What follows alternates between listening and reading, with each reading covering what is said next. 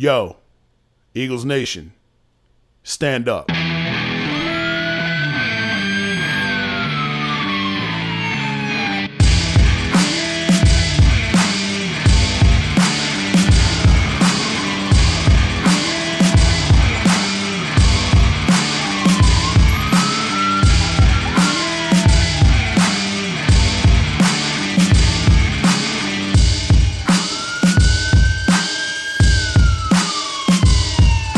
Yo, how'd Barkley put it? Looking like another grease pole night in Philly. Facts.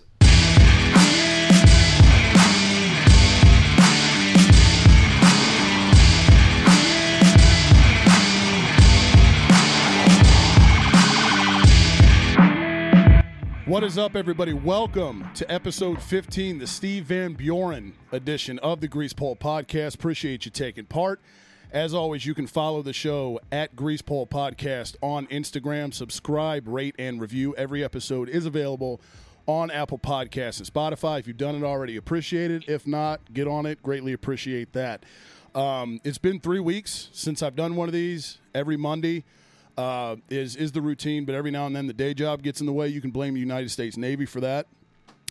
Producer Justin was in my home state of Pennsylvania 2 weeks ago, so I'm super jealous. So that's why there's been 3 weeks in between. So a little bit cobwebs might be a thing here early on. So forgive us for that. But plenty of meat and potatoes in this show. It's jam-packed today. I've been looking forward to this one ever since episode 14 a couple weeks ago. I've got a couple buddies with me. The concept of this, NFC East, obviously the Birds division. I wanted to get somebody who's a fan of the other three teams in the division. Let's all come on and just fling shit at each other for a little bit. You know what I mean? Have some fun. Look forward to this season. Look back at the offseason and just kind of assess where all our teams are at and hurl some insults at everybody in the meantime. So that's where we're at. Before we get going, just so if there are any fans of other teams out there, and hopefully there are, you know, you can get familiar with the voice that is representing your team. So first up, representing the Dallas Cowboys. He's a good friend of mine. It's very rare to have friends that last over 20 years in this life, especially once you hit 30s. This guy's one of mine. One of my favorite people to talk sports with, Thomas Boyd, representing the Cowboys. What's up, brother? What's up? And obviously the punching bag of the conversation today, being a Cowboys fan. It's not because of you. You know it's because of the majority of your fan base. Yes, just, I know it. You know, obnoxious and insufferable as fuck. Yes. So next, representing the New York Giants, he goes by a ton of nicknames.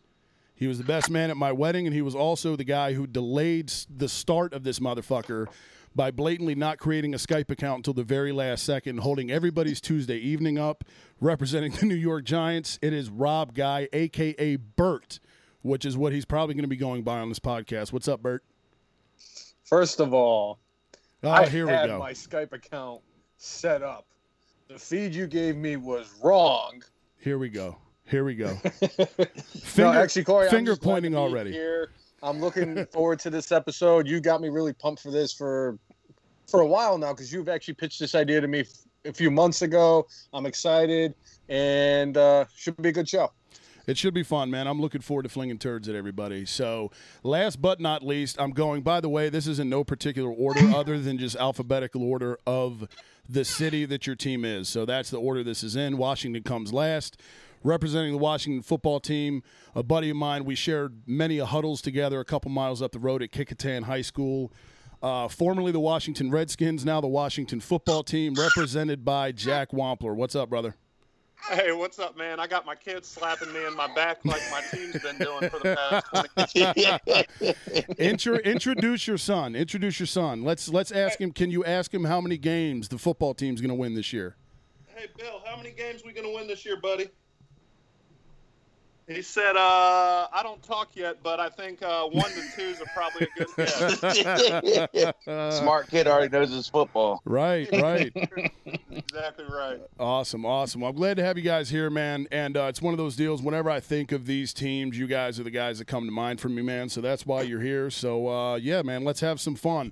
I want to open this thing up, man. Like I said, it's been a while for me personally, so this might be a selfish exercise. I don't know if you guys will enjoy it.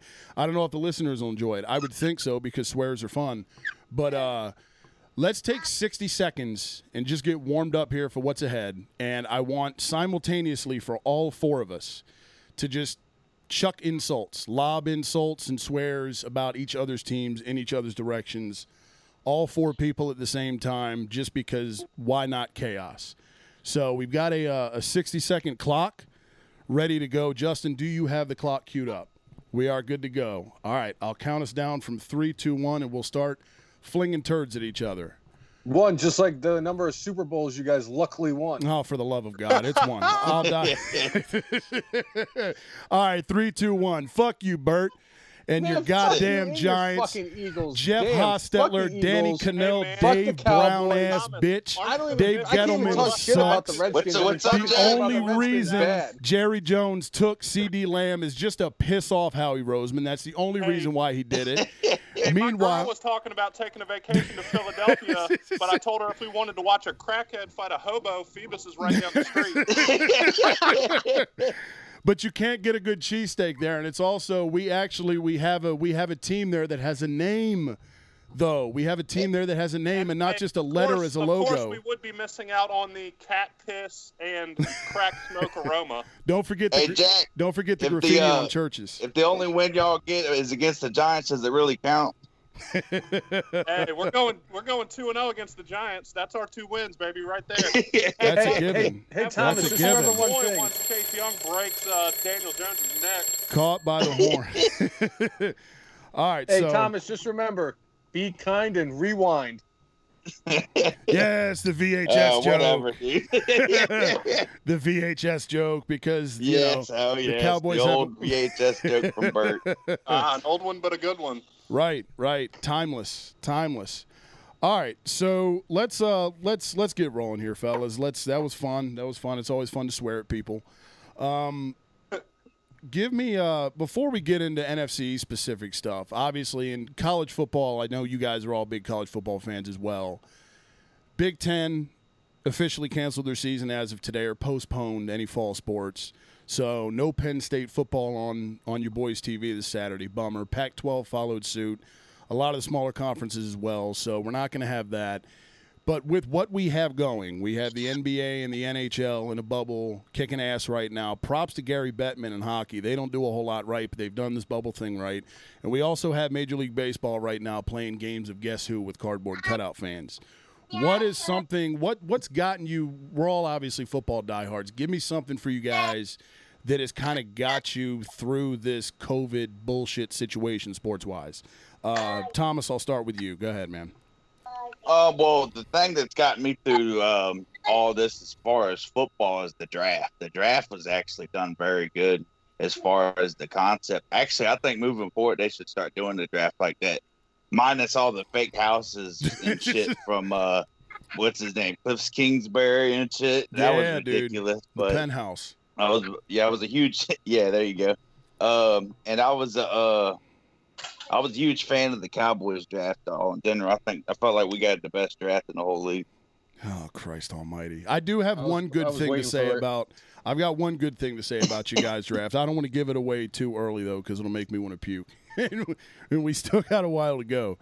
So, but, no, the draft is always I loved how tired Roger Goodell was getting as it got into, like, pick 25 and 26 in the draft. You could tell, like, it's past Betty Bye time for Commish.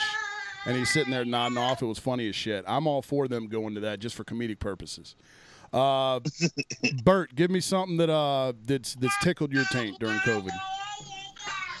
Well, I gotta say that I agree with Thomas. The NFL draft definitely helped out and like get me excited for the NFL season coming up. And the fact that with everything going on and just getting prepared for the countless, and I use that word very strongly, countless fantasy football leagues that I am a part of, and that's really gotten me fired up, and I'm ready for football this year. Fantasy football is my favorite drug I've ever taken, 100%. And I owe it to the Cowboys rep here, my guy Thomas, for getting me into it. Oh, yeah. I know year after year, obsessively asking you. Oh, dude, yeah. And I made fun of it for years. I was like, this shit's stupid, man. And then I got into it, and I was like, this is fucking amazing. This is cocaine. This is the best thing ever. Dragons for jobs, basically. Right, exactly. Jack, give me something that's made you happy during COVID, man.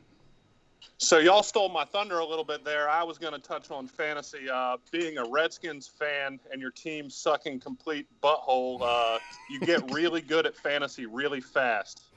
So I've just been I probably do about 3 mock drafts every other day. Just really, really pumped for it. You always have to prep, man. The mock drafts are integral in terms of draft prep. It's foreplay. When's the last time, because I know you're a big fantasy guy too, when's the last time you've drafted a member of the football team? I've been getting Gibson late, but ever since we let go of Geis, his ADP's been rising, so I'm not sure that I'm going to get Gibson anywhere. And if I'm lucky, Terry McLaurin will fall to the 5th or 6th round, and I'll take Terry McLaurin there all day. There you go.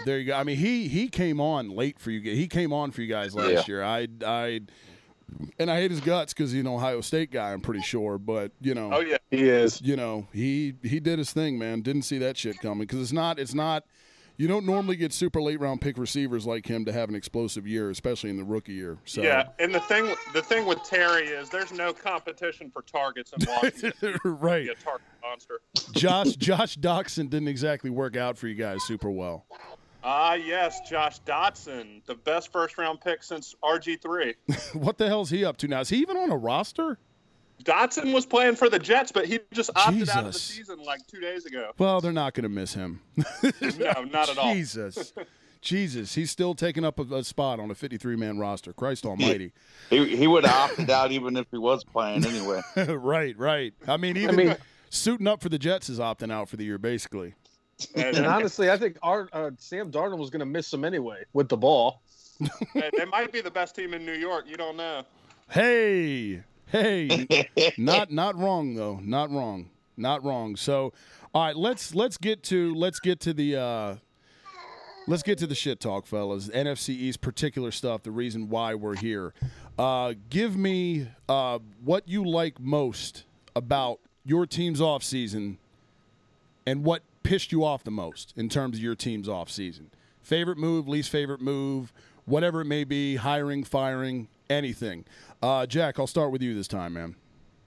Okay, so there's a big one that jumps right out at a Redskins fan, and that would be Bruce Allen departing the building, which is obviously huge. He's been a wrench in the system for a long time, so that's good to see gone. But moreover, I think the entire culture change that's taking place is just nice to see. It's been a long time coming. Bruce Allen gone again, and just landing Ron Rivera as fast as we did. I mean, he was probably the best coaching option out there, and we got him immediately. So I'm really stoked on that. I'm stoked on the way Rivera's handling the locker room. He's really taking control. He's letting guys know if you don't want to be here, you can get out. Obviously, I'll touch on the Geis situation. There's no place anywhere in society to be putting your hands on women. I applaud Rivera for kicking him out, and I'm kind of wondering how long until he pops up in a Cowboys uniform. Now, do you think that's an indicator where I'm going for my biggest like? So that the culture change would have to be the thing I like the most. What pissed me off the most was losing Trent Williams to the 49ers for nothing, a 2020 fifth rounder and a 2021 third rounder. That was just Bruce Allen's final farewell fuck you, the way he handled that situation. It's a crying shame. Now, do you think if Ron Rivera's not there, because again, man, and I'm not as locked into the Skins as you are, but so it's culture's been the main thing with the Skins for years, right? So to see a guy like him come in and to take the role that he has with everything going on, the clusterfuck with that organization, if he's not there, if we're still talking about a Jay Gruden regime, do you think they keep Geis? Possibly. I mean, look at Tyreek Hill. They kept Tyreek Hill in Kansas City when all his domestic stuff popped up. Twice. But, Darius Geis is no Tyreek Hill as far as game-changing factor on the field. So I would say there was probably like a 75% chance they kick Geis off because he's unproven. 25% chance they keep him, but with Rivera, it's 100% you're out of here. Right. Well, that's what it takes, man. I mean, there's no culture's underrated, man, and you know that. You played as well, man. The culture of a locker room is incredibly underrated. I don't think it gets enough credit a lot of times for the importance that shit has. I know for us, you know, the Chip Kelly years and what Doug Peterson's done, that's the reason we won the Super Bowl. You know what I mean? It took a lot to undo all the bullshit Chip fucked up so quickly. You know what I mean? Right. Absolutely. Shit rolls downhill, man. You gotta have it right at the top if you want everything else to follow suit. Right. Exactly. Bert, give me your yays and your angers. Hey, buddy. Well, for me, for the this offseason, I would say that the way that the Giants drafted is something that I looked as a positive. They saw the biggest need that they had, which was offensive line. They had a lot of issues with the offensive line, and they went and they took Andrew Thomas in the first round out of Georgia, who was one of my favorite players in this draft. And I think it's a solid pickup for them to be the starting left tackle for the future, next 10, 15 years, blocking Danny Dimes' blind spot. I think Matt Peart, the tackle out of UConn that they took in the third round, was a nice selection. He's a project. And with the fact that Nate Solder, opted out, so that gives him a chance to even, get on the field and get some reps in this year, and then taking Shane Lemieux in the fifth round, the guard out of Oregon, I like that selection too. They saw that was a big concern, and they addressed it. I was very happy about that.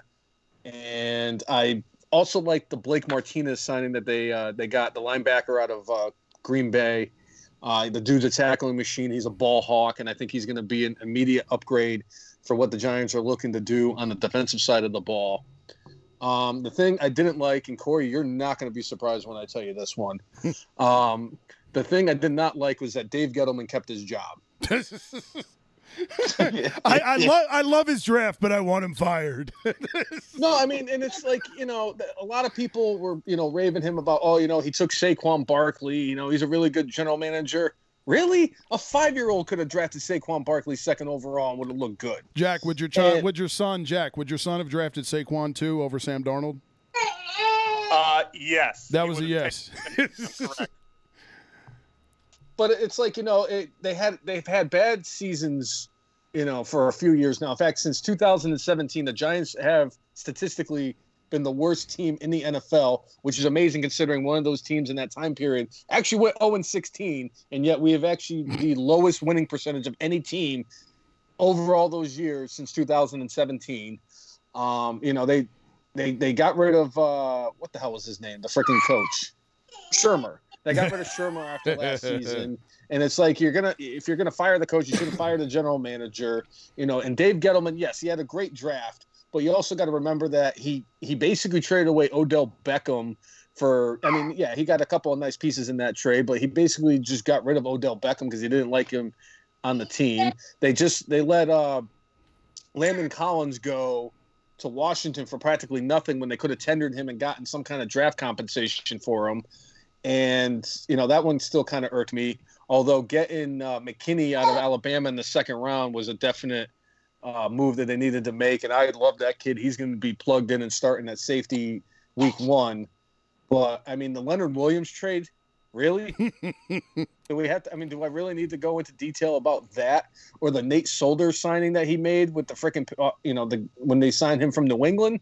He's made a lot of questionable moves. Yes, he had a great draft this year. He addressed a lot of needs that the Giants had, but it's like now he's basically trying to, he's fighting for his job. Where are you at with Danny Dimes? He got you a franchise quarterback, maybe, yes? I like Danny Dimes. The deer in the headlights. And it's the old adage of you never want to be the guy that replaces a legend. And I know that Eli Manning is one of the greatest quarterbacks of all time. But, still, Eli Manning is one of those guys that, like, every Giant fan loved Eli Manning. They loved the guy, but they loved to hate him at the same time. But, he was there for so long. The dude was consistent. He went out there and played every single game, And I respected the guy. He won his 2 Super Bowls. He's the greatest quarterback the Giants have had, at least in my lifetime. And I grew up with Phil Simms.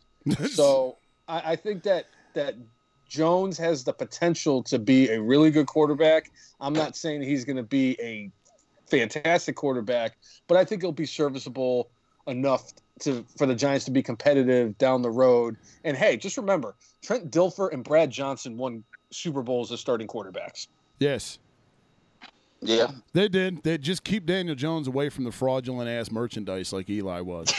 And he'll be Thomas, what you got, brother, for the Cowboys? I was about to say Eli Manning. He's such a great role model for the league and the Giants fans, ripping them off all those years. but just like what Bert said about their draft, I loved our draft. Like I said earlier, I already touched on that. But to touch more on it, we gave our secondary more help in the 2nd and 4th round. Got a couple steals, Trayvon Diggs, Reggie Robinson. We got guys late that I was wanting earlier, and we got them in like the 5th round, Bradley and I. And, of course, CeeDee Lamb, another weapon for Dak to throw to or not throw to. And I would say, like, just basically staying out of trouble for the most part, except for, that seems to be our MO every offseason. We got at least 3-4 guys arrested, and I think a lot of that has to do with the COVID situation. And, we did sign Alden Smith, and I guess Tony Pollard is the ankle injury away from us signing Darius Geis. But, Yeah. a couple good free agent signings too, Dontari Poe and Clinton Dix. I mean, we'll see how that goes. That's hit or miss right there. Yeah, well, I'll say, man, and I'm pretty sure I told you before, Reggie Robinson was one of my favorite players in the draft. I fucking love that guy. I mean, I love his game. He to me was a top 5 corner in this draft. He was a low budget Jeff Okudah to me. I mean, he gets a little handsy at times, but that shit can be coached. You know what I mean? That dude is so good, man. He's so good. His ball skills are great. He can thump you. I love that guy's game, man. He was one of the – when you guys took him, I stood up and yelled, fuck, loudest, because I'm like, of all team, he was one of my favorite players in this draft that wasn't like, one of the big guys. You know what I mean? Him, Logan Wilson out of Wyoming was another one. Jeremy Chin, the safety out of Southern Illinois. He was one of the big guys that I was hoping for. And, when you guys took him, I went, oh, Christ almighty, damn it. But it was a hell of a pick, man. Yeah, I was wanting them in the 3rd round, and then we ended up getting them in the 4th round. I was like, well, fuck. Right, yeah, right. You got Biodas, too, the center out of Wisconsin. You can never go wrong You can never go wrong with an O-lineman out of Wisconsin, man. They make them different. They make them different up there. We've always had good luck with centers out of Wisconsin, too. Frederick was from Wisconsin, and our old center, Al Johnson, was from there, too. Right, so, right. Yeah, but my biggest dislikes, obviously losing a legend like Jason Witten. I mean, he's close to being on the Mount Rushmore of Cowboys players for me, and that sucked. But I get it though. He was old, his knees are bad, and all that shit. But I would say keeping Kellen Moore at offensive coordinator was pretty disappointing, because I think if you're gonna change your whole coaching staff like that, you should at least start off fresh. And, I mean, that guy looks like a goober over there in the headset. He looks like Hugh Grant in that mugshot when he got caught with the hooker. I mean, I'm just sick and tired of seeing him over there. He passes when he needs to run it. He runs it when he needs to pass it. It's a lopsided game plan that he always comes out there. Better than Linehan, but... Well, hey, Jerry, Thomas, Jerry wants to keep his guys. At least you don't have to stand on the side, watch the Cowboys with Jason Garrett clapping on the sidelines anymore. Yeah, that's you now, Bert. It's going to be my treat. Are you excited about that? I think, bringing him in as an offensive coordinator for Joe Judge, who was probably the biggest surprise of all the coaching hires you got this that offseason. And I'll tell you, I mean, they did a wonderful job putting that coaching staff together. And if Jason Garrett can just be a really good offensive coordinator and help Joe Judge, get to that next level as a head coach, I think he's going to be a good hire for them. Yeah. I mean, it's funny, man. I mean, and for Dallas, too, I think that Kellen Moore stays because Jerry wants he wants his fingers on the organization. You know what I mean? Kellen Moore gives him that. Kellen Moore's a Jerry guy. You know what I mean? So that way he can turn it over to Mike McCarthy, but Jerry's still kind of going to have he's going to have his control over the franchise to a certain degree as long as he's still kicking. You know what I mean? Yeah, So, and I mean the reason why we've been putting out some really good drafts lately is, I mean, obviously Jerry always has the final say, but I mean Will McClay has had a lot of say in the personnel in recent years, and you can tell with these draft results and shit. But if we can put it on the field, that would be nice. I mean, I'm tired of finishing 8-8, 9-7 every year. I hear you. With this talent, I mean, it's ridiculous. Right. So real quick for the Birds, man, I'm going to go. My favorite move, we haven't had a secondary in goddamn a decade. Bringing in Darius Slay, obviously. Lockdown corner for the first time in years. But not even that so much is bringing in Nickel Roby-Coleman, who grades out as one of the best slot corners in the league, because when you in the NFL we're in 2020, you can move your best receiver to the slot or whatever, to where he's not lining up against Darius Slay. You know what I mean? If Schwartz doesn't move Darius Slay to accommodate, say, a Julio Jones or an A.J. Green or whoever, having Nickel Roby-Coleman as a slot corner, if Slay isn't on the other team's, top wide receiver, it's another avenue to lock down the other offense, which we haven't had. I mean, Christ almighty, our secondary in the past, 5-6 years has been nothing but toast. I mean, it's awful. Nolan Carroll's and Byron Maxwell got a big contract, and fucking Nnamdi Asomugha. You know what I mean? And guys like, Cravon LeBlanc, who I like, who's still on the roster, but I mean, you can't roll these guys. Sidney Jones, like these guys aren't. Jalen Mills should not be your best corner. Ronald Darby is a bum. You know what I mean? I mean, he's your problem now, Jack, and I apologize in advance. Hey, let's go. He's actually not starting, so that's good at least. Oh, well, I mean, hell, at least you guys have enough depth where you can sit his ass on the bench, because we sure as hell didn't. He was our highest paid corner, which is... Yeah, he's behind Fabian Moreau on our depth chart, so... All right, well, that's good for you guys. That's good for you guys. So I'm going to go with Slay and Nickel Roby-Coleman as the additions of corner. My least favorite move is fucking drafting Jalen Hurts. It was a waste of a pick. I was waiting for it. Me too. It was a waste of a pick. The pick that shall remain nameless. I can't even believe I said his name and spoken into existence. You had guys on the board that could have made an immediate impact now, and instead, and for all these people that are like, hey, Taysom Hill was an undrafted free agent. That's totally different than spending the 53rd overall pick on a guy. If you can get an undrafted free agent to come in and run little gadgety bullshit, then awesome. You know what I mean? But spending that high of a draft pick when you had, in such a deep draft where you had, value there at positions of need, and to pass that up to go with, another quarterback when you have the franchise already, it still gives me PTSD when I see it, because the Birds posted all the pictures of all their draft picks and their official gear last week, and it was like, okay, cool, awesome, Jalen Reagor, and here's the other fucking Jalen just hanging out, and it's like, why are you putting this out when you already have a guy in fucking card? Anyway, more on Wentz later, because if we're being honest, I'm a Wentz jock sniffer, and I could verbally blow him for 3 hours, and I don't want to hold anybody else up with that. So for the next two questions, what I want to do is go around, and then after I want to give everybody a chance to kind of give their thoughts on what the person says about their team as well. This is where maybe we can kind of, shit talk. You know what I mean? So what do you think is the ceiling and the floor for your team this year? What do you consider a success? What do you consider a failure? That gap, that spectrum for your squad. What do you think it is? Thomas, we'll start with you and the Cowboys.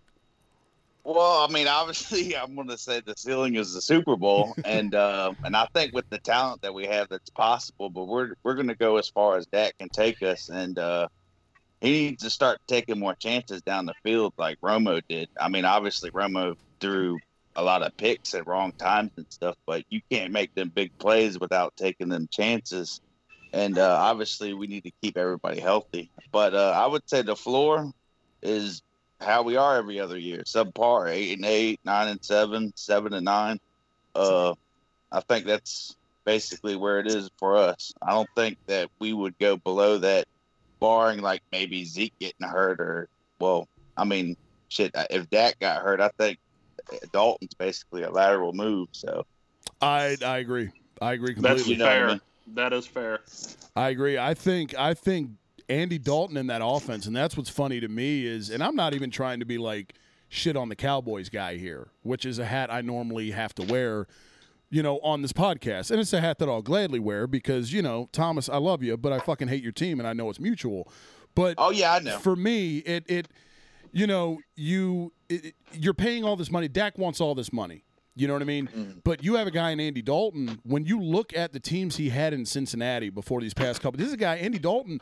He took the Bengals to the playoffs 5 years in a row. Your team now, Dallas, is more talented than those Bengals teams. Yes. Andy Dalton can do everything that Dak can do in that offense. But Exactly. but He's a 25-10 guy, just like Dak is. But he's a bargain bin price instead of having to break the bank for a guy who doesn't take into account sponsorship dollars or endorsement deals. You know what I mean? That's my thing. I'm looking at it going, well, Jesus Christ, why would you pay Dak $40 million when you have Andy Dalton on the hook for what is it, like $5 million or something? But significantly cheaper. And you can, like Jack said, it's a lateral move to me. Andy Dalton can do everything that Dak could do. He might not be as mobile or be able to kind of extend the play the way that Andy Dalton does, but he'd make all the throws. He can turn it around. Right. He can turn it around and hand it to Zeke Elliott just as well as Dak can. That's what we need to do and play better the defense pass-wise. Bert, your thoughts? I think that's a good assessment on the Dallas Cowboys. That team is basically what they are. I think that they're still a legitimate threat in the NFC, specifically the East. And I think it's going to end up, and I hate to say this, it's going to end up being a slugfest between Dallas and the Eagles. Yes. And I do agree with you guys on the whole Andy Dalton thing. I think he got a raw deal in Cincinnati. I think if, him coming back to his home state, he is a Texas boy and everything. And, getting to play for the Dallas Cowboys is I think this is a dream for him. And I think that he is somebody who, if anything does happen to Dak, he can step right in and he can produce for the Cowboys. Jack, what do you got, brother? Well, I just want to say, hearing that the ceiling is the Super Bowl from a Dallas Cowboys fan is like a fucking broken record is going off in my living room. I actually do think that their ceiling is close to that this year.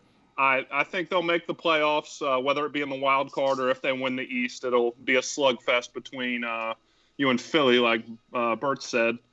But I think they're going to have trouble with some of the more powerhouse teams if they do make it into the playoffs. Your New Orleans or San Francisco, they're going to have a tough time with them. I don't disagree with that. I think the floor being 8-8, that's probably also fair. I don't see you guys losing to us this year at all. I don't see you guys losing to the Giants. So I don't either. That's 4 wins right there. So you can get 4 more somewhere else. So you probably hit the nail on the head with the floor there. Yeah. Who was the live burp? That was hot. Thank you. Normally that's me, so I'm excited to have somebody else to blame it on. Bert, who live burps and holds up the Skype session. What do you got for us on the on your squad? I have no faith in the New York Giants this year. Yes, they've made a lot of nice moves in the draft, but those guys have to get in there and they have to develop. I think that the problems with the Giants is their secondary is garbage. They're Swiss cheese. They paid a lot of money to Bradbury, who it's like, is this guy really a number one corner that's going to be governing guys like DeAndre Hopkins and Julio Jones? And it's like you paid him all this money when you could have gotten somebody else, like maybe even a Byron Jones, and paid him, to be your number one corner. And then our number two corner is a guy that I know you loved the year before, Corey, and that was DeAndre Baker. I have never been more wrong on a fucking player. I have never been more wrong. And it's just like, him getting arrested and all that shit. And now he's on the commissioner's exempt list. And, now this story just keeps getting more weird. And it's like the guy didn't play well at all last year. He was getting burnt like toast, for the good probably 2/3 of the season, and eventually he figured it out a little bit near the end. But it's like you're a young kid. You're a 20-something-year-old corner. And you robbing people at a party. And then you bribe the people at the party saying that you didn't actually do it. I would have made a statement there and just cut his ass. It's like so. And what really got me the most was the kicker, Aldrich Roses, lost his job because he had a DUI and a hit and run. And it's like, yeah, we're going to cut this guy. We're going to bring in some guy named Cannizzaro or some shit like that. Chandler. I don't know who the hell our kicker is now. But it's like, but you're not going to cut DeAndre Baker? I love the visual really quickly of a kicker, fucked up, hammered, drooling and pissing on himself, just bombed behind the wheel, whacking somebody, and just taking off running.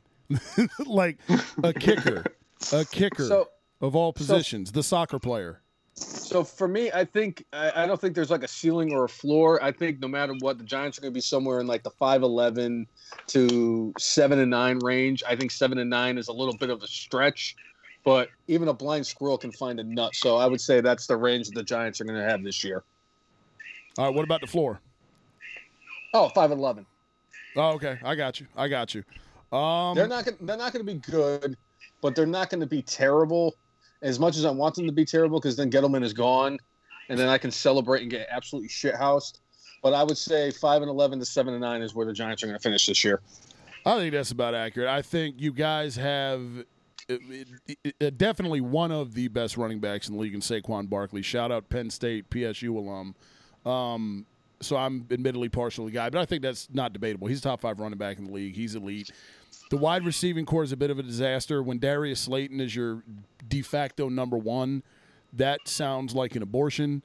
Daniel Jones, I'm not completely sold on him, but that being said, I mean, you know that. I laughed hysterically when you guys drafted him last year because I knew how bad you didn't want him, and then they took him. Gettleman took him at 6, and I went, holy shit. He did surprise me, man, because he had a couple games, 5 touchdowns or 4? Am I giving him one too many? They said statistically there's only been 4 times that a rookie threw for, I think it was over 300 yards and 5 touchdowns in a game. Yeah. And I think Jameis Winston had 1, and Danny Dimes actually had the other 3 games.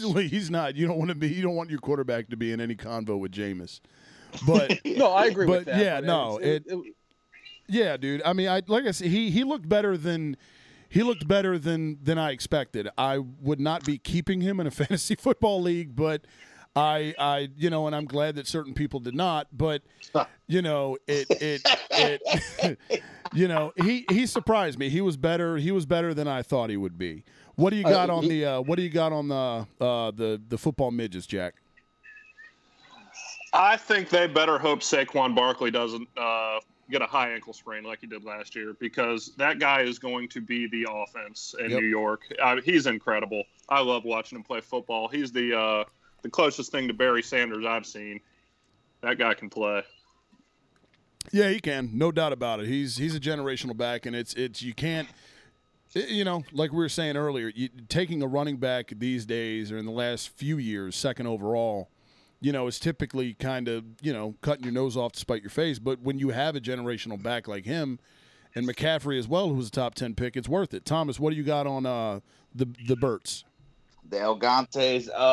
To echo what Jack said, I mean, they need Saquon Barkley out there. If they don't have him out there, then they're a 2-3 win team. But, I mean, if he's out there and Daniel Jones produces and matures as their quarterback, they could go to 7-9, like Burton said. But, he just got to hold on to the ball. He fumbled too much, but he has had some excellent games last year, like I said. No doubt. So I'm going to go ahead here, stick in alphabetical order by the city. I'm going to get the Birds out of the way. I'm also going to echo Thomas. I think ceiling for us is this one comes with an asterisk, if 11 is healthy. And you guys can feel free to throw in all the Wentz is a cripple jokes. If Carson is right, this team's a contender. You know what I mean? The speed that has been added to this offense in the draft, Jalen Reagor, Quez Watkins, John Hightower made the trade for Marquise Goodwin, but he opted out to COVID, which I get for everybody that wants to knock on him on Eagles social media and call him a pussy because he's not wearing green every Sunday. Look, this is a guy who, and this happened in 3-week hiatus of the podcast, but this is a guy who, him and his wife have gone through several miscarriages. He's got a 5-month-old baby, and you want this guy out here fucking running post corners? Why? It's just, I mean, Christ Almighty. But take him out of the equation, even without Marquise Goodwin, Jalen Reagor, as I said, Quez Watkins, John Hightower, all burners, particularly Reagor and Watkins. Those are two I like a lot. Hightower, I think, is going to be more kind of like a punt returner, kick returner type guy. You've got Alshon Jeffrey as well, who jury's still out on him, but when he's healthy, if he's not the Judas that he reportedly was, and I bring that up every time, and if it's not him, I feel like an ass, but that report that was constantly circling around him, if he's upright, never dropped a pass a couple years ago, than last year had the dropsies repeatedly, couldn't catch clap in a whorehouse. I still like J.J. Arcega-Whiteside as a draft pick. He was a second-rounder last year. You have Deshaun Jackson, who admittedly I'm not the biggest fan of when it comes to, most Eagle fans love wearing their number 10 jerseys. I've just never really been a big fan of the guy since Dante Robinson blew his ass up years ago. I think his second year, 2009, 2010 maybe it was. He's not for anything except go routes. That's all he's interested in. He's like DK Metcalf, but way smaller. So I like the speed we've added to the offense. The loss of Brandon Brooks is a motherfucker. That's probably the worst loss you could have on this team, save for Carson. So if 11 is upright, again, asterisk, I will give us the ceiling of the Super Bowl. But if he is not healthy, again, there is the loss of Brandon Brooks, who blew his ACL. Defense did get better, which should, which should help, because there's a lot of times where we're chasing teams. It wasn't like the Super Bowl year where we would get out to a massive lead because we had a slot corner in Patrick Robinson. Did not have that last year, and it made a huge difference. So we're constantly trying to keep pace with teams, like the Washington football team, Jack. Every year when we play the first week of the season, the final score is fucking 32-25, and there's some backdoor cover at the end every single time. You know what I mean? So hopefully this year we won't have to keep pace with teams constantly. But I think if Wentz goes down and you have no Brandon Brooks, you have all these other guys out there in an off season where the schedule is not there, the routine that these guys are used to with COVID, and you have Jalen Hurts, out there working with all these guys that are also young as fuck. That was supposed to be the cabinet in the cupboard being stocked by Howie Roseman to avoid the Greg Wards and all this other shit that happened last year in December. I think it's Wentz, Scott. Right, Baby Yoda. So it all hinges on Carson, because I think much like Russell Wilson, and I think our roster top to bottom is way better than Seattle's. But I comp the importance of Wentz to the importance of Russell Wilson, because I think if you take Russell Wilson off if you take him off of Seattle and you just give him to another team, Seattle's a fucking mess. They're 3-13, and I think we're not far off, if I'm being honest. Again, I think our roster is better. Jalen Hurts could end up being fucking Pat Mahomes. I don't know. I don't think he should get the opportunity anyway, as long as 11's good to go. So I'm gonna go ceiling, Super Bowl, floor. If Carson isn't healthy, I'm going to go a floor of about maybe 6-10. If he is healthy, I'm going to go a floor of 8-8 or so, average. Thomas, go ahead and blast me for my opinions. No, I mean, you're right, man, because with 11 out there, he's definitely talented and everything, and obviously you got to have him healthy and stuff in order to have successful seasons. Without that, I don't think Jalen Hurts or Sudfeld are going to do anything for the Birds. But also, not just Carson Wentz staying healthy, but you also got to get more consistent receiving play. Obviously, y'all addressed that in the draft and through moves and stuff. But, I mean, there was a couple plays or several plays where they were dropped first downs and stuff, and that's the difference between scoring 20-plus points and 40-plus points. Like you said, 32-25, could have been 35-20. 32, you know what I mean? Right, if those plays had been made, you know what I mean? Yeah, it was maddening last year, man. I mean, J.J. Arcega-Whiteside dropped the pass at the end of the Detroit game. That would have been a win if he hangs on. I mean, it was constant, but, I think that the emphasis was overly placed on receiver this year to the point where it was kind of, aggressively egregious. But hey, at least this way, if COVID ends up hitting the receiver room, we still got guys out there that aren't stock boys at fucking Acme, for Christ's sake. It can't get worse. Right, exactly. He was throwing to, fucking deck chairs last year. So you can't go anywhere but up from that. Bert, what do you got? I agree with you, Corey. I think that the Eagles, how they play and how well they're going to play is solely on if number 11 can play 16 games this year. If he gets hurt, I think that the Eagles are going to be in trouble because it's going to hurt them to start. Christ almighty. There's the pun. But I do think you guys really need to establish the running game a little bit more this year. And the fact that Miles Sanders is going to be the premier back for the Eagles is a good move for them. I think it was Jordan Howard was the guy that they lost that they went to Miami, who was splitting carries. So, but I think that Miles Sanders is one of those guys that he's a definite 3-down back for the Eagles. He's not a terrible pass catcher out of the backfield. Getting him, utilizing him in the offense. You guys still have Dallas Goedert and, Zach Ertz as tight ends. Ertz is one of the top 5 tight ends in the NFL, in my opinion. And I think with the additions that you guys have made at wide receiver and what you guys have done in the secondary, I would say that the Super Bowl is your guys' ceiling for sure. And I would say your floor with Carson is about 8-8, and without Carson, I think you guys are like a 6-10 team. I am obsessed with Miles Sanders. It's not just the Penn State thing, but I'm telling you, that guy. I watched him every week between Penn State and the Birds for the past couple of years. That fucking guy can do everything, man. He can do everything, and I thought he should have been the lead back last year, and I was on the hype train of we don't need Jordan Howard back. Get him out of here. Let 26 be the lead back. And Peterson's a running back by committee guy, so there's always going to be spots of Boston Scott and, fucking Baby Yoda in there. But making 26 the hopefully, and Deuce Staley referred to him as he's going to be the workhorse this year, the undisputed number 1 back, I think it's going to be nothing but good things for this offense because there were times where that's all Carson had last year, literally. So now year 2, bigger role. I think he's going to be a fucking monster. Jack, what do you got?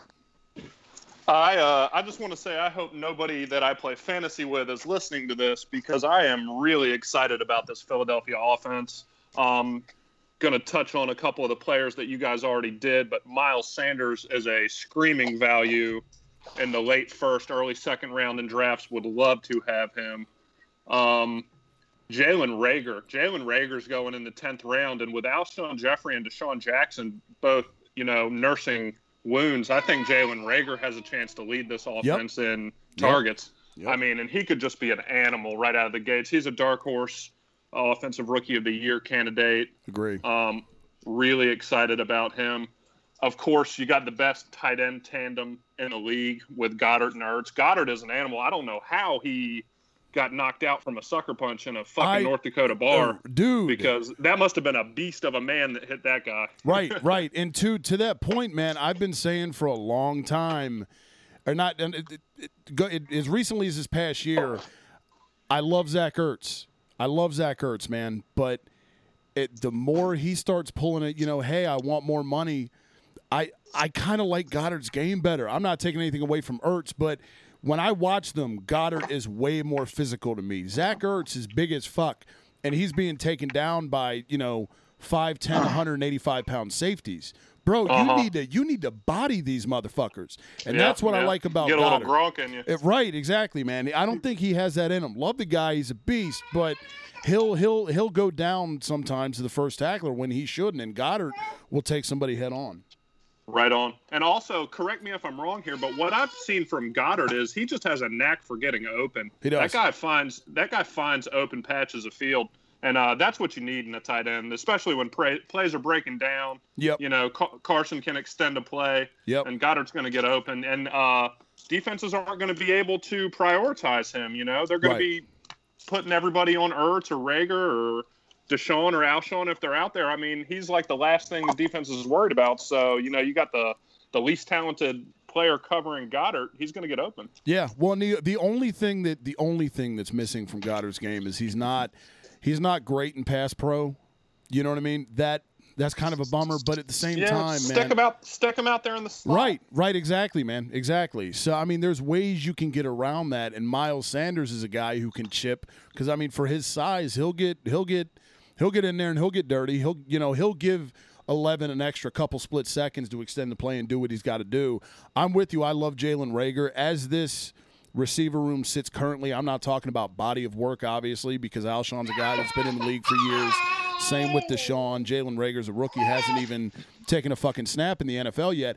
I think right now, as it sits, though, Jalen Reagor's the best receiver on this roster. I don't even think it's debatable. I would have to agree. He's not going to be. The last thing about the Eagles I do want to touch on before it's not my turn is Darius Slay. Darius Slay is just the man. Y'all got super fucking lucky getting Darius Slay on your team. Love him. Agreed. We fleeced Detroit. We gave him a third and a fifth rounder, and we still had a third rounder left. So basically, all we did was give up a fifth rounder for one of the best fucking corners in the league. I know. Bill Belichick didn't teach that to Matt Patricia. What the fuck? Right. What's your ceiling and what's your floor for the football team, man? Okay, so with the ceiling, I really want to just touch on a couple of things. The first thing I'll touch on is our defensive front. When we drafted Chase Young, our defensive front, in my opinion, I mean, we are absolutely stacked. And switching to the 4-3 under Jack Del Rio, I think we're going to be a problem up front. I mean, we got Ryan Kerrigan on one end, Chase Young on the other, Montez Sweat backing them up. You got Jonathan Allen and Deron Payne in the middle with Matt Ioannidis backing them up. I mean, that's a serious defensive line. And our linebackers aren't too bad either. You know, we got Thomas Davis from Carolina who can hopefully still play. We just activated Reuben Foster. Maybe he's got something left in the tank. He's at the top of our depth chart right now. So maybe Reuben Foster steps in and it is a problem back there with these big four guys eating up blocks up front. John Bostic playing middle linebacker. He's serviceable. The secondary still is cause for concern, but I think we could hold a few teams to 2 scores and maybe sneak in a couple wins here this season. The other thing for my ceiling I want to touch on is the real ceiling for this season will be coming out of it, finding out if Dwayne Haskins is our guy or not. Yep. That's the real ceiling. Is if we find out if it's going to be Dwayne's team moving forward. And I don't think you can knock Dwayne for last year at all. You're putting him into one of the worst situations in the NFL. I mean, this guy's got a first-round pedigree. I mean, he came out of Ohio State and was the man, you know. Where'd Dak play? Mississippi State. Daniel Jones played at Duke. Carson played at North Dakota State. I mean, I think Dwayne, you know, if he comes out and actually has a line blocking for him and can, you know, get it together a little bit between the ears, I think he has a ceiling just as high as any of the quarterbacks in the NFC East. But, again, it's a team sport, and we're going to have to block for the man and get open for the man. With all that being said, I think our ceiling, if everything goes right, would be, you know, 6-9. Or no, 10-6, you know, 9-7, 7-9, 6-10. My bad, said those completely backwards. You know, 6 or 7 wins, maybe. But I really think that hitting that ceiling would be bad for the team because I don't think we have any chance of making the playoffs.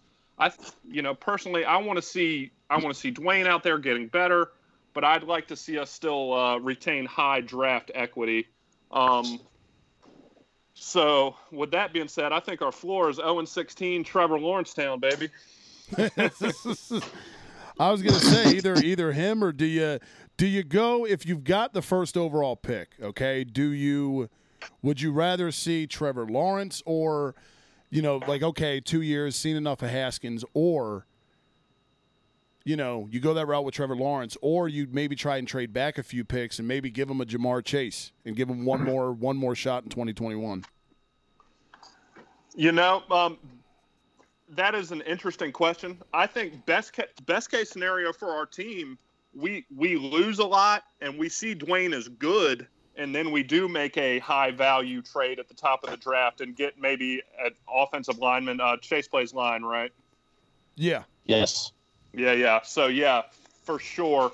That would be best case scenario. We lose a lot. Dwayne is good, and we draft linemen to get right in the trenches. This game's won in the trenches. Yep. You know it. I know it. Yep. Everybody who knows dick about football knows it. So, yeah, that's where I'm at with it. I'll say this, man.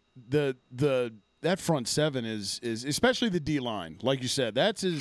With the addition of Chase Young, and because you guys had a good D line last year, that's almost, I don't want to say a luxury pick, but it wasn't the biggest need on the roster. And I'm of the opinion I think Chase Young's a generational pass rusher. Again. Oh, absolutely. Chase Young was a luxury pick. Yeah. And he's going to be the next Julius Peppers, in my opinion. I agree. He's going to make a lot of noise. He's going to have a lot of, 15, 18 sack years. He's going to raise a lot of hell in the division for years to come. And that'll be my first football team jersey I purchase. I can tell you that. Oh shit! All right, Bert, what do you got on the team that wears numbers on the side of their helmets now? I'm not even going to say a ceiling or a floor. I'm just going to say two words to describe what the Redskins are going to do this year. Trevor Lawrence. I'm not mad at it. Right, it could be a lot worse. That's for damn sure. I am not mad at it. Yeah. Thomas, what do you got, brother? Well, hey, Jack, if none of that works out, Dak Prescott should be available next year. Yeah, you can go ahead and fuck yourself on that one, buddy. Because I'm pretty sure Jerry Dunn probably will end up giving him the money, but I damn sure wouldn't. You said, yeah. I'd rather have Colt McCoy back from New York. Jesus. Oh, shit. Wow. But, yeah, the defense looks good, Jack. I mean, I'm not going to lie, man. Y'all are young, and Chase Young, he's a future defensive MVP. And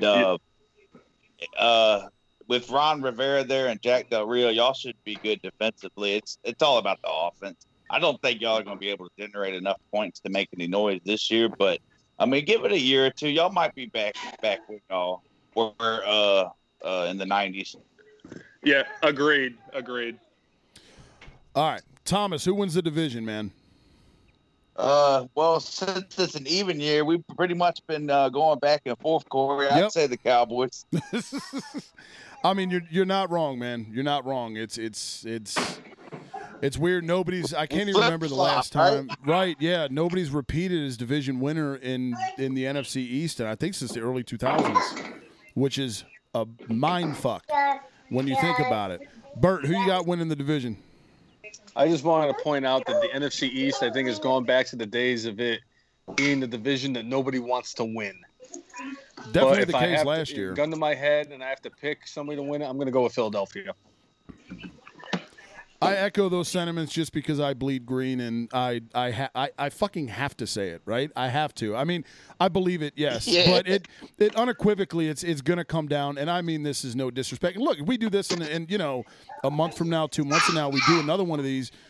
We could be. I mean, Christ, look at Major League Baseball right now and the fucking Miami Marlins.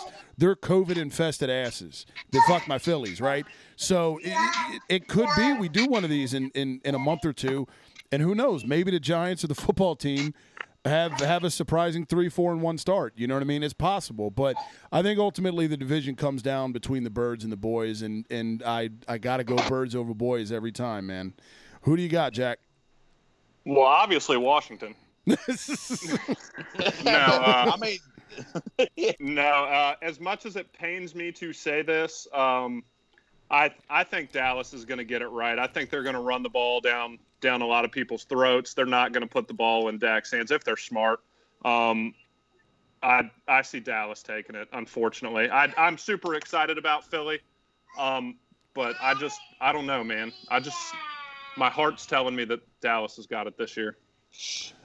Yeah, it's hard to argue. Appreciate it, Jake. It's hard to argue. Like I said, at the end of the day, man, if Dallas wins the division, I'm not going to be fucking shocked. You know what I mean, Thomas? I'd venture to say if we won the division, you wouldn't be shocked either, aside from the fact that, then there would actually be a repeat champion. Holy shit, which hasn't happened since, Andy Reid was still hanging around trolling the sidelines in the NFCs. You know what I mean? It's been forever, like you said, so... we'll see what happens, man. We'll see what happens. It'll definitely be. It's always a fun division. Only division in the NFL, obviously, where every team's got a Super Bowl. Literally the only division. Yeah. So it's And always the most Super Bowl. right. It's always a fun ride, man. So let's take a quick trip before we get the hell out of here. Let's take a quick trip around the entire league real quick. Let's encompass all 32 teams. Let's kind of go rapid fire here a little bit. Little analysis and everything, but let's get these in real quick. Who do you got for league MVP? Thomas, I'll start with you. I'm going to go with Russell Wilson this year. I think that this is going to be his year to win it. All right, Bert, who you got? Mahomes. Fucking chalk.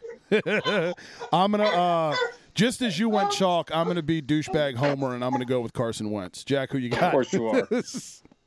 I mean, it's obviously Mahomes. Kansas City, we're looking at the next dynasty. I'd be surprised if anybody beats them in the AFC Championship game for the next 3 or 4 years. They're just a fucking monster powerhouse. Filthy. They're filthy, dude. It's disgusting how loaded that team is, and when you can make just luxury picks up and down the draft, it's disgusting. To that note, who do you got offensive rookie of the year, Jack? Where are you going?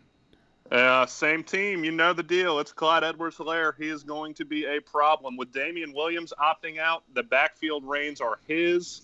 He's gonna have 80 or 90 catches easy. I see him at 12 to 15 touchdowns, 1,000 yards on the ground. He's the next Christian McCaffrey in fantasy. He's going to be an absolute stud. I agree 100%. I want to mention him as well, but first because it is such a quarterback award as we saw last year, because I still argue Josh Jacobs should have got it over Kyler Murray, but they gave it to Applehead ass Kyler Murray because quarterback alligator arms. Right.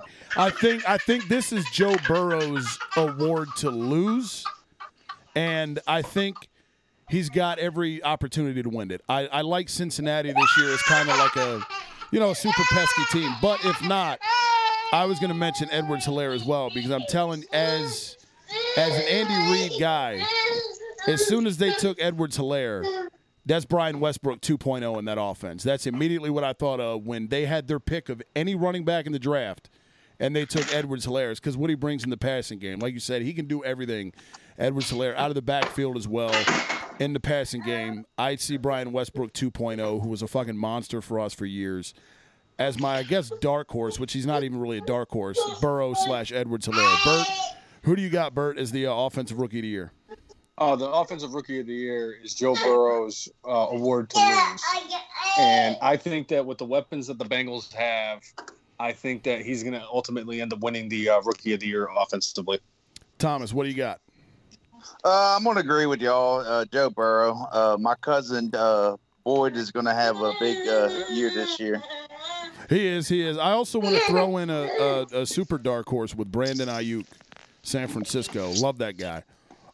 Defensive rookie of the year, Thomas. Who you got, brother? Damn it, you took mine. Patrick Quinn from Baltimore. I agree. I love that guy's game, linebacker man. in Baltimore. When you put a mock together, he was the first one I linked that. constantly. He was a guy that I kind of wanted at 21 because we need linebackers. I love his game. He can fucking raise hell at the line of scrimmage and blow shit up. He's a sideline-to-sideline guy, all facets of the game. The only downside is he's a one-year starter. But if you're going to be a linebacker that only started for 1 year in college, the best team to go to is Baltimore. That's the linebacker squad. So, Bert, who you got? Defensive D-Roy. Yep.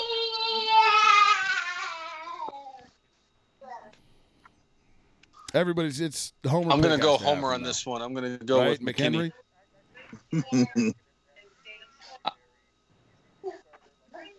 I think that he's really going to make an impact on the Giants secondary.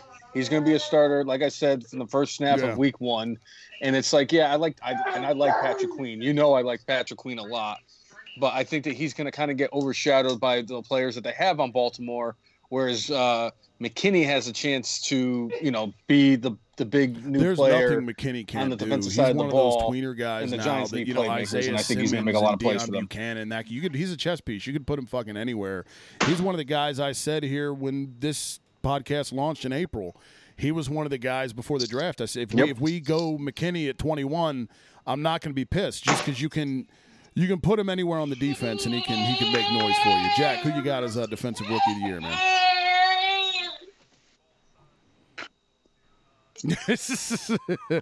Yeah, man. Well, thanks for the beach ball size. Well, that's chalk for sure. It's got to be Chase Young, right? Got to be Chase Young. I mean, the number one overall pick, best defensive line prospect since Julius Peppers. I mean, the guy's going to be an absolute stud. It might be hard to win a award like that on a team that's not winning. I think he gets. Where do you put the over under with him? 10 I see him pushing 12, for a big 10 and a half, 11 and a half.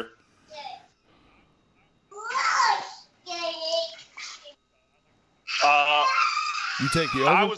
I was going to say 11 or 12, but I think that's a good call, man. I think that's a good call. He's generational, man. I'll take the over at 10 and a half. He's special. Who you got, man? Is your dark horse team, Jack? It can be either AFC or NFC.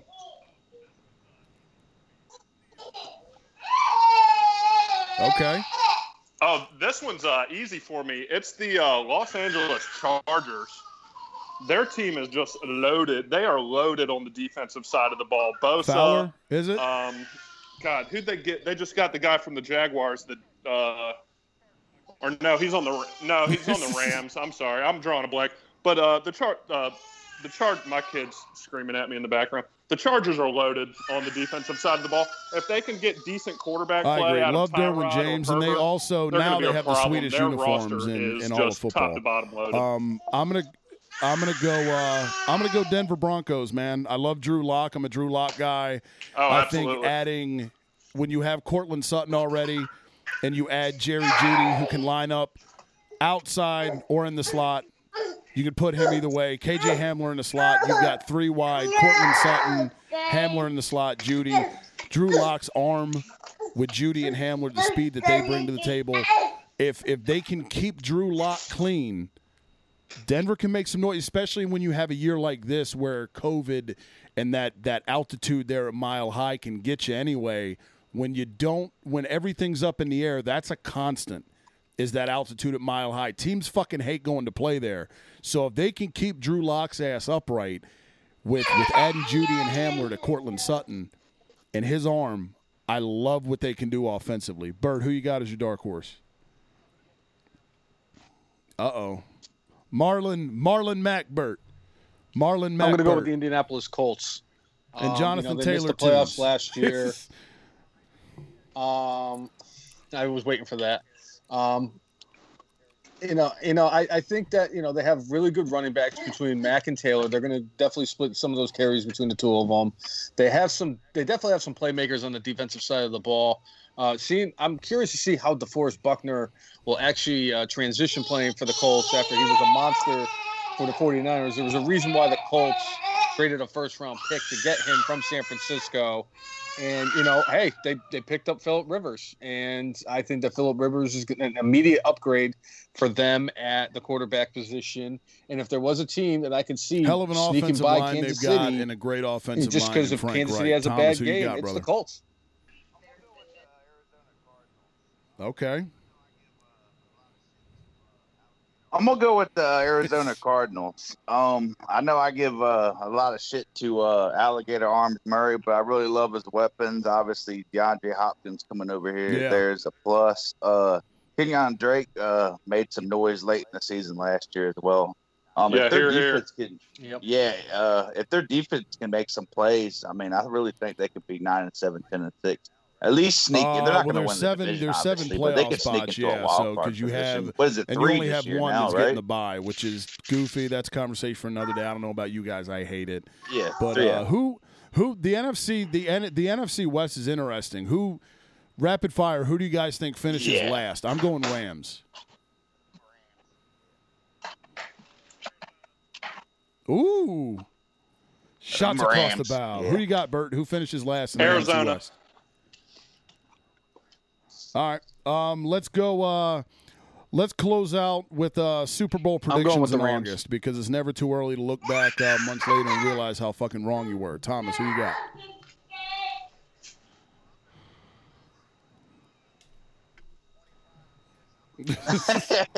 Well, I've been wrong the last, Okay. 25 years. I'm going to go ahead and go Cowboys, Bert, Ravens. who you got?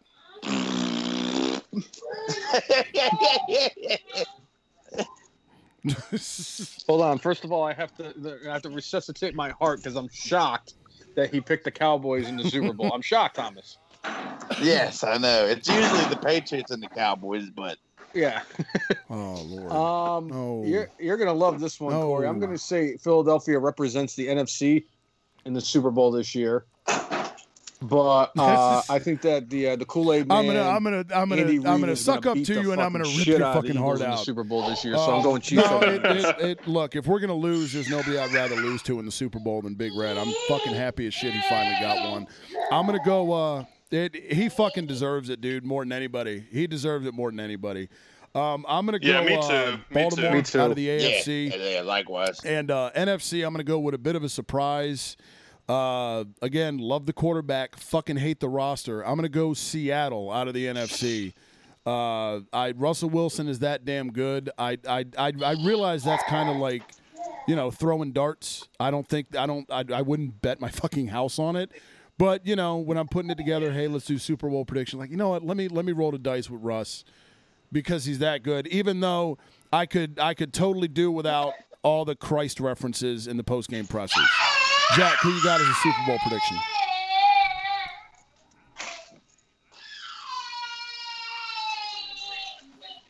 Out of the NFC, I think New Orleans is still built to win a Super Bowl. That team is stacked from top to bottom. Their defense is good. The offensive weapons we already know about. I think they get it right in the playoffs and stop losing to teams like the Vikings. So give me New Orleans. Of course, losing to who's got the hiccups? Pat Mahomes and Andy Reid. They're Somebody's got the dynasty. hiccups. Bert, is that you? I was just saying, somebody's got something caught in their throat. Jesus. I had All right, fellas. Well, let's go on and get out of here and enjoy our nights. I hope you guys enjoyed it. I know I did. It was a lot of fun. We'll definitely do it again. So, closing statements from each of you on behalf of your team or whatever you want. Jack, you go first.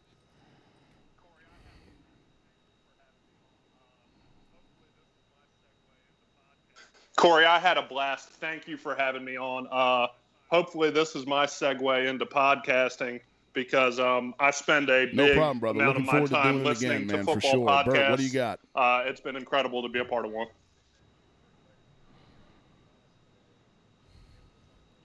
First of all, Corey, I'd like to say thank you for inviting me on here. I had a blast today being able to talk football. Jack and Thomas, I'm definitely looking forward to talking to you guys about football later on this season. But if you don't mind, I'd like to do a little bit of a shout out to myself, kind of plug my stuff. Go ahead, Bert. Go ahead, Bert. Jack's son doesn't want you to, and I agree with him, but go ahead. Hey, I let you do it on my podcast, so you know what?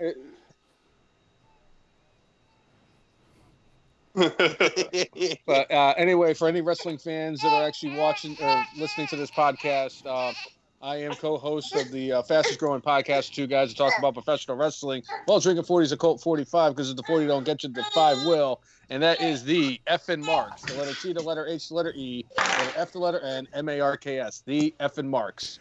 You can find us on Facebook, YouTube, Twitter, Periscope, and Instagram. There you go. And if you're if you are in the wrestling and Philadelphia Eagles demo, we want your input. for sure. Thomas, what do you got, brother? Yeah, go ahead, man. Are you talking to me, Corey? Oh yeah, hey, I appreciate you inviting me on here. Thanks to Justin too as well. Jack and Bert, always fun talking sports with y'all. We can't end Hopefully on that. we can do a few more of these going forward and definitely enjoy. Gotta finish it off with that. Hail to the No, football it has team. to stay like that. It has to stay like that forever. Even after they rename the team, it has to stay that way. Yeah, we'll figure it out. Greatly appreciate you guys, man. Really do. Enjoyed the hell out of it. Glad you guys did as well. Welcome all feedback from the listeners at Grease Pole Podcast on Instagram. We will definitely do this again soon, fellas. Appreciate you taking part.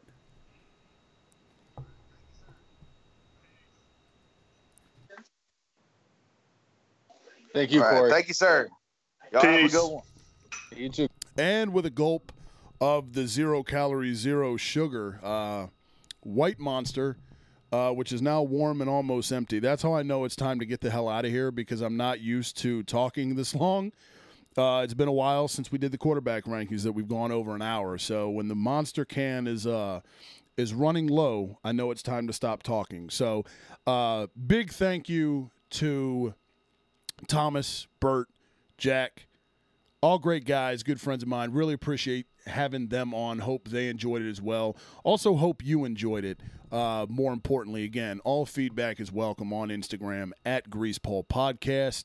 Subscribe, rate, and review. All previous episodes of the podcast are available on Apple Podcasts and Spotify, so you can catch them all there, as well as this one. New episodes are available every Monday. This is a Tuesday edition, so special occasion, but as of this coming week in episode 16, I will be back every Monday, unless my job interferes, which, it's a day job. Sometimes it happens. Again, if you subscribe, rate, and review, eventually maybe your boy won't have to have a day job. Christ almighty, wouldn't that be ideal? So I'm gonna take the pressure and I'm gonna shift it to you now, just like a piece of shit. But looking forward to next week's episode. Looking forward to doing that as well. Again, the roundtable format was kind of a concept I've had in my head for a while. Definitely appreciate those guys, all good friends of mine. Again, Jack, a high school football teammate of mine. We shared many a huddles together. Bert, the best man at my wedding, and Thomas and I have been tight for 15, 20 years. You know what I mean? It's rare to have a friendship that lasts that long. So good stuff. Hope you guys enjoyed it. And don't get it twisted. I love those guys, but I hate their teams. It's all still about the Birds. So we will see you back here next week. Got something up the sleeve for next week. Hopefully it comes through. If not, either way, episode 16, I guess, would be, let me see, the first number 16, Norm Snead in Eagles history that comes to mind. Local kid, went to school in Virginia, apparently. Warwick High, I think. I'm rambling way too much now. That's how I know it's time to get out of here. I'm like, you know that phase when you're, like, drunk and you get, like, you drink yourself sober, you're punch drunk? I feel like that's where I'm at right now, except I haven't had a sip of Dropahol. Fucking Christ almighty, dude. When I look over, you know what it is? When I look over and I saw it was like an hour and something, I'm like, okay, I'm not used to it going this long, but it helped to have the other guys. And I could tell, like, when Jack's son was starting to get, you could tell at the end, he was kind of like, okay, Dad, like, enough, I've picked up enough swears from you now. Let's get the hell out of here. Stop talking about the football team. And I'm with him 100%. So I am going to agree with Jack's son and get the hell out of here on this note. We will see you back here next week for episode 16. Thanks for taking part in the NFC's Roundtable. Appreciate the guys. Hope you enjoyed it. See you next time. As always, go Birds. Yo, how'd Barkley put it? Looking like another grease pole night in Philly. Facts.